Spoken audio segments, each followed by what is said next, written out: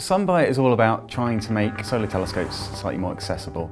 The unique thing about this is that it's a solar telescope strapped to a balloon. Usually solar telescopes are on the ground or in space. So this hybrid method can provide a low-cost method of looking at the sun. It was entirely made by students, both undergrads and PhDs, which was a really good opportunity for everybody involved to sort of work in the space industry and get an idea for the kind of challenges involved in any kind of space-based project.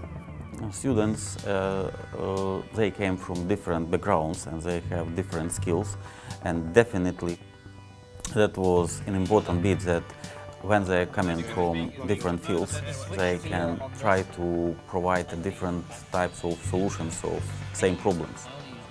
You don't just get one discipline doing everything, doing all the work, so it kind of engages all the disciplines.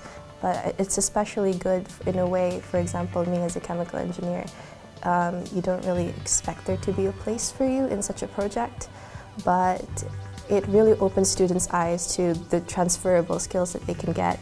I think that's very important to break down students' fears of other disciplines.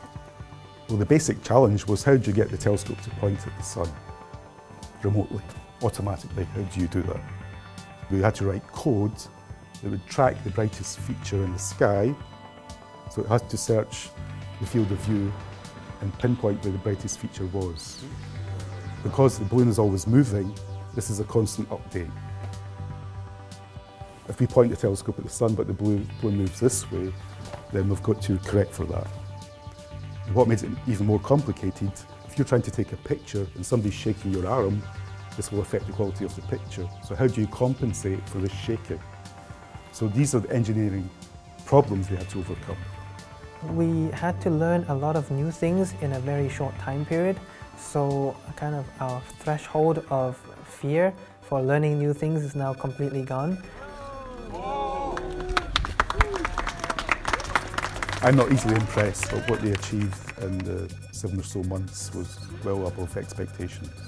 It was just amazing to see this kind of research-led teaching flourish. We couldn't have done it without their immense enthusiasm, because this was all on top of their standard coursework. So I was teaching them in a core mathematics module in second year. 7 months later, they were in Sweden for the launch, so that was quite a satisfying 7 months. We have liftoff.